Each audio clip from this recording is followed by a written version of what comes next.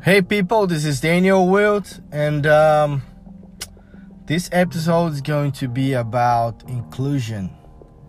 I could also talk about diversity, but I'm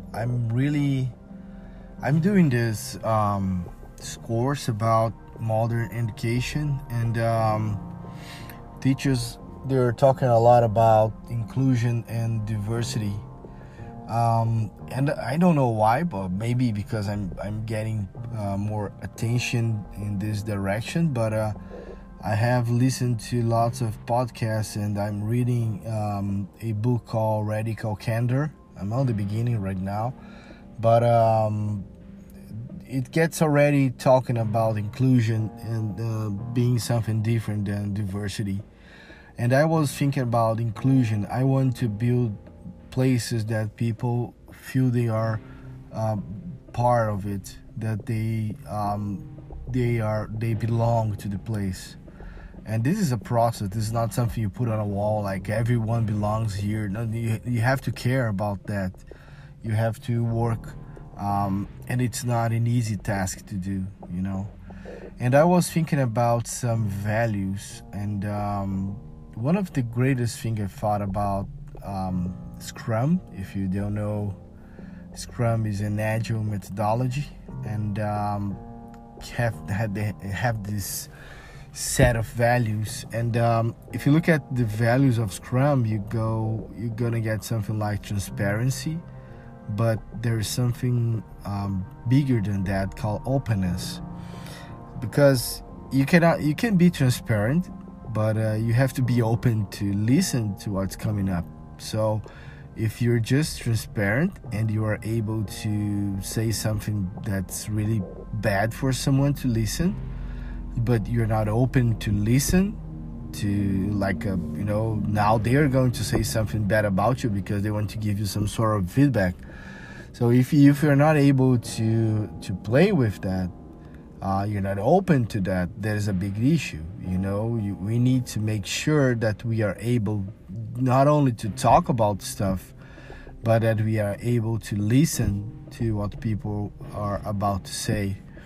And this is not you have always to be ready to listen. This doesn't exist. I have this pop singer from my region here called Vander Wildner, and he got this song, and I love the song because it says that we cannot be happy all the time. It's impossible to be happy all the time, and so as it is, we are not. So sometimes you may be happy, sometimes you may be sad, and sometimes you're not okay about having conversations. You're not happy, you're not able to maintain a conversation because you don't have internal space to have this conversation.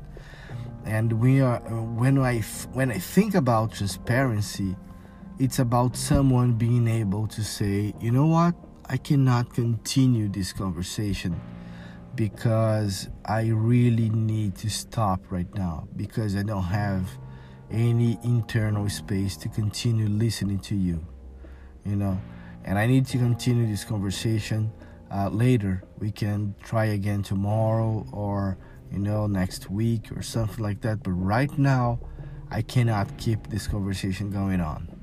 I'm lost here. And then after you say something like that, you need to have the openness from the other side to be able to say that's okay. How you feel is more important than what is this conversation going to be. The results, they don't matter if we are not able to have a good conversation. And so this process about being able to listen, being able to send the correct request, this will get close to nonviolent communication. Marshall Rosenberg, you should search for that sort of knowledge too. I love the subject. I love the possibilities about us being able to create a dialogue, not only being able to speak what we are, our real intention, but being able to listen to people and making sure that we are telling them what are we really understanding from the process. So sometimes someone tells you something and you don't listen nothing, like not because you're not listening, but you can get the message. And we should be able to say, I'm not getting it. Can you translate it? Can you try some other route here, because it's not working? So this place where we are able to say that we have questions, that we are not being able to keep the conversation, that we are not being able to create this dialogue. This is very, very important. And I just want to tell you guys that inclusion is the most important thing if you want to build a safety place. People need safety. They need to feel that they belong to the place where they work. And when I say belong, it doesn't matter if you have an office or if you are 100% remote team. It really doesn't matter. The thing is, someone being able to say what they need, and being able to get help, being able just to share some sort of emotion, or some to celebrate something. You need to find those places where we can get together, and maybe someone can ask you if you need some space for, so you can talk and have someone to listen to you.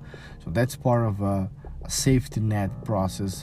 Who are the people that are able to listen to you, and they are able to understand and be close to your thoughts. And they are not listening to you because they want to give you some sort of a tip. That's not the idea. Most of the times we just want someone to listen to us, and that's okay. We don't need any rules or practices or anything. We just need someone to listen to us. And when I think about inclusion, it's making sure you understand that people can't be in their 100% every day, and they are not going to be perfect. Trying to be perfect is the first step to not be perfect at all. So you need to be vulnerable. There goes a lot of on Brené Brown here. You need to be vulnerable, and being vulnerable means that you are able to speak what's inside. You are able to say what matters to you, and you are able to ask what you need. What are your needs, not your wants. What's your need? Most of the times you don't want silence. You just want to be able to concentrate. And silence is an option to do that. But maybe, if you have more people working with you, doing some sort of a pairing, you may be able to get more focus on it. So what's your need? I need to focus on this job. I need to work on this report. I need to write this to our next meeting, And then you can find some different sort of a help, not only the silence, which is an option. But what I'm asking you guys here, you all, is to make sure that you are building inclusion, that you are making sure that you are able to listen to people, and so they can feel safe.